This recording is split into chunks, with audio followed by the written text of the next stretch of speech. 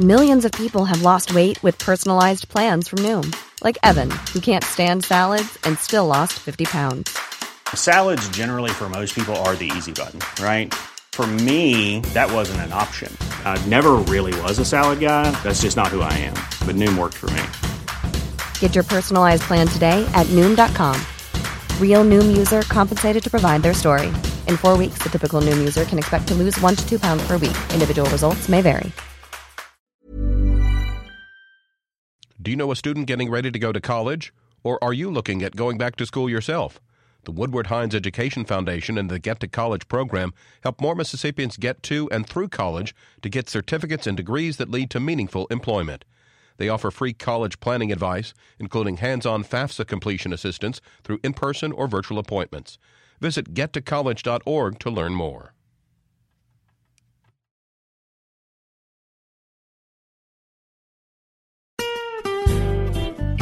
Hi, this is Karen Brown.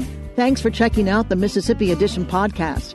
If you like what you hear, click subscribe, hit like, or leave us a comment if your app has that feature. Then find other MPB podcasts by searching MPB Think Radio on your favorite podcasting platform. Thanks.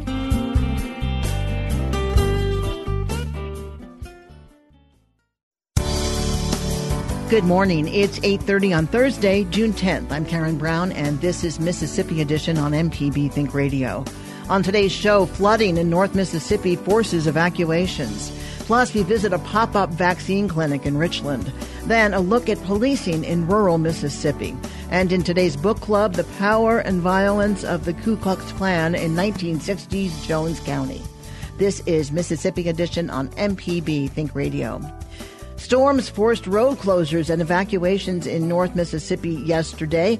More rain for today, and joining us now is Thomas Wineset from the National Weather Service. Good morning, Thomas. Good morning.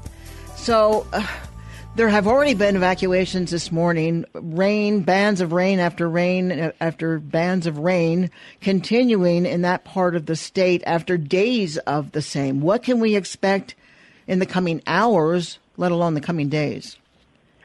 So right now we're looking at numerous showers and thunderstorms across northern Mississippi, generally north of I-20, going up through portions of the Delta and the Highway 82 corridor, generally from Greenwood over to Columbus in that general area.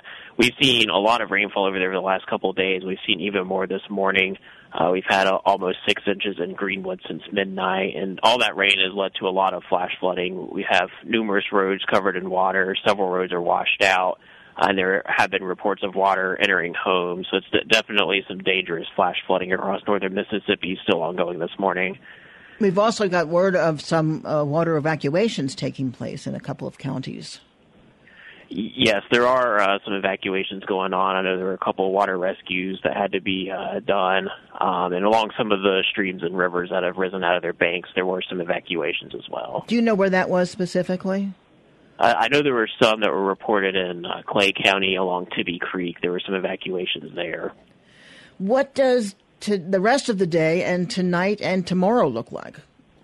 So for the rest of the day, we're going to continue to see heavy rain, continue to train over these same areas across northern Mississippi. So we're going to have that continued risk for significant flash flooding, especially in these areas that have already seen a lot of rainfall. The good news, though, is that'll start to let up a little bit through the day, especially by this evening. We might start to see a little bit of a break in some of those heavier rainfall rates. And then generally as we get into the weekend and into early next week, we should start to see more of a typical summer pattern with your afternoon pop-up showers and storms versus this widespread heavy rainfall we've seen the last few days. What's considered saturation? You know, we hear about, the rain has already saturated the ground so much so it has no more, the water is running off and that causes the flash flooding. How much can the earth absorb before that happens? Right. A lot of it depends on the antecedent conditions. And before this rain event, some of the places across northern Mississippi had been fairly dry. So the initial rounds of rain didn't initially cause flash flooding, but they already saturated the soil. So the soil it went from being dry to pretty wet to now it's oversaturated to where it's completely soggy and just filled with water. So at this point, we're looking at some places that have had 6 to 10 or more inches of rain over the last few days. So that soil just can't take any more rain. Any additional heavy rain that falls on top of that already saturated soil just has nowhere else to go, so it just immediately runs off and causes widespread flooding issues. We would normally expect to see this kind of rain in April or May. Is it unusual in June, and why is it the case now? It's not overly unusual to see heavy rainfall events in the early summer. It just depends on the exact setup that we're looking at. In this case, we had an upper level system that was really slow to move out of the area, and it's kind of progressed a little more. But what we're looking at this morning is a lot of what we refer to as convergent flow, just off the surface. So if you go up in the atmosphere, maybe a few thousand feet, we have low-level winds that are converging, so they're blowing into each other. And so when you have that happen, that produces a lot of rising motion. And as you take the really moist air outside and lift it higher up into the atmosphere, it condenses into rain. So we're seeing all this convergent flow and moisture being transported across northern Mississippi that's setting up this kind of persistent flash flooding event that we've been dealing with the last few days. You said that the rain would continue through the weekend, sort of off and on. Since it won't be raining so intensely and so much, does that mean the risk for flooding is reduced because there's less rain to run off? Yeah, as we get into the weekend, the coverage will be lower. So there'll still be a few showers and storms around, but it won't be quite the coverage we've been seeing. So there could be isolated flash flooding issues if you have a slow-moving, like afternoon summer storm that drops a quick 1 or 2 inches of rain. But thankfully, we're not expecting it to be to the extent that we've been seeing, like this morning and yesterday. Thomas Weinset, meteorologist with the National Weather Service, thanks so much for the info this morning. All right, thank you. Coming up, we stop by a pop-up vaccine clinic in Richland. This is Mississippi Edition on MPB Think Radio.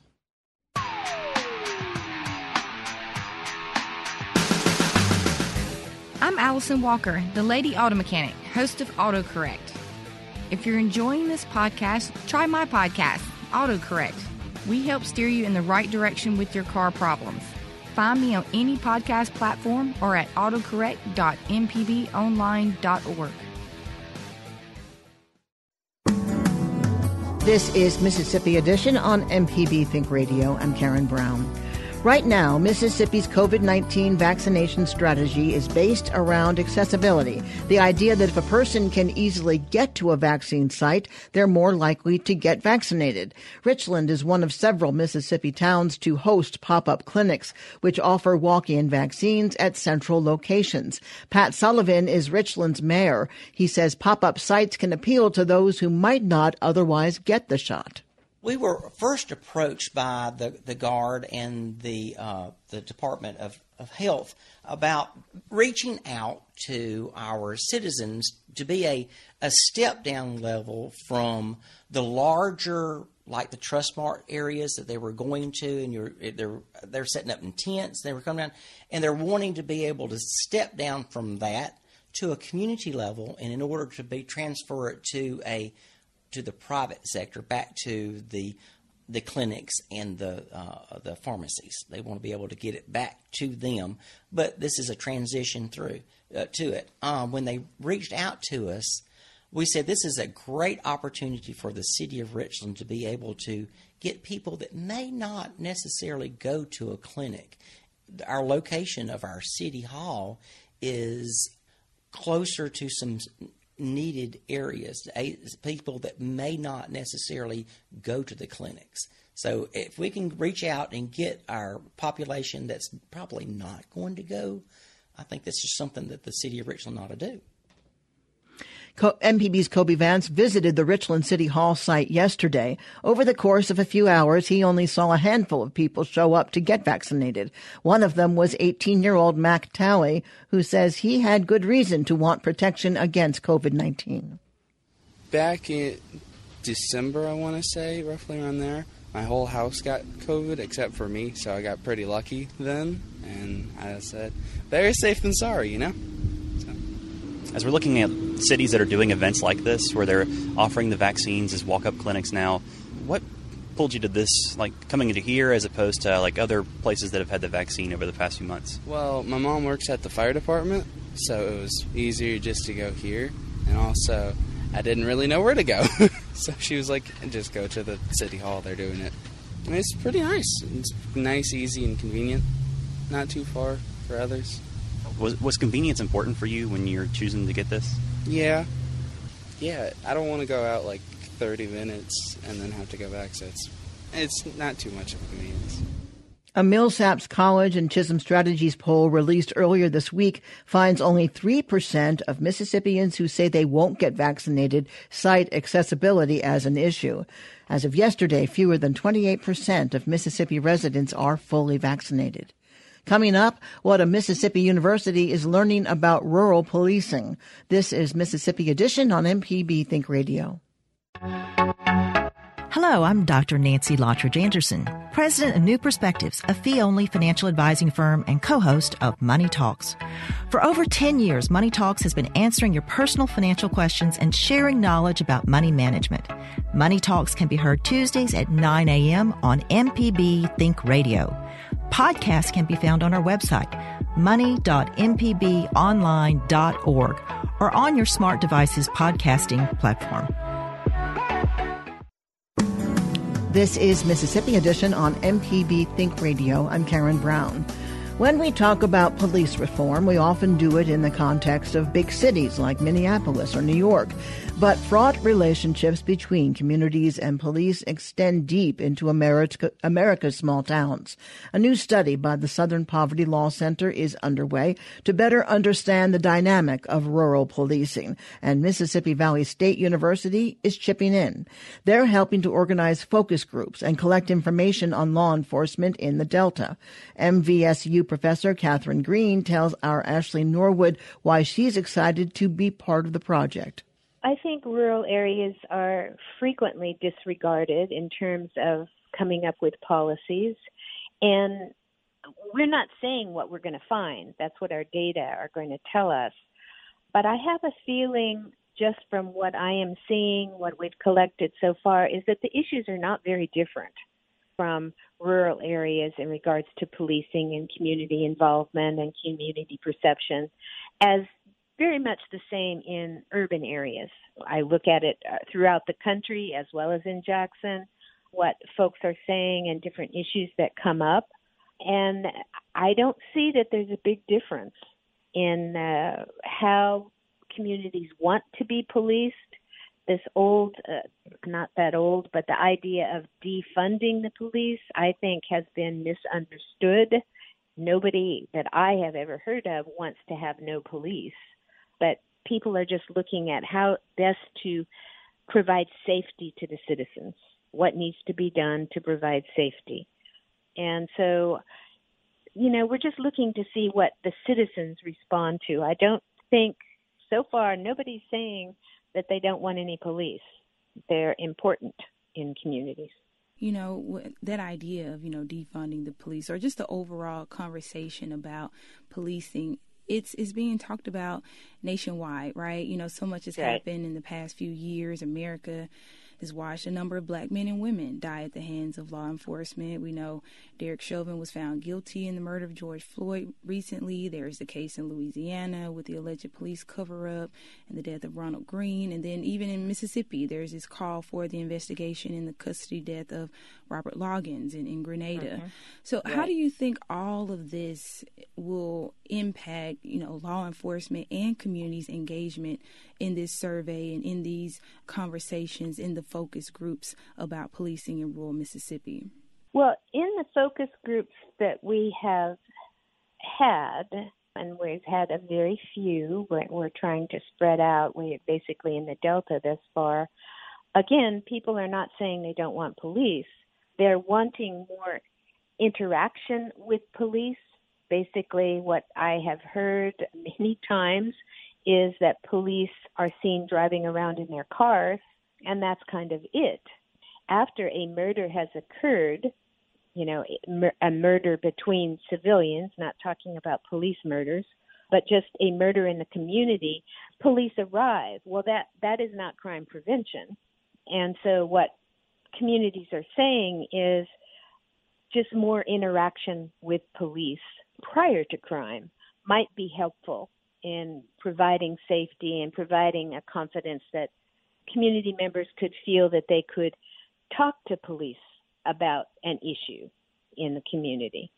You know, it's baby steps, I think, but that's what we're hearing, is that more police involvement in community work would probably help both the police and community members.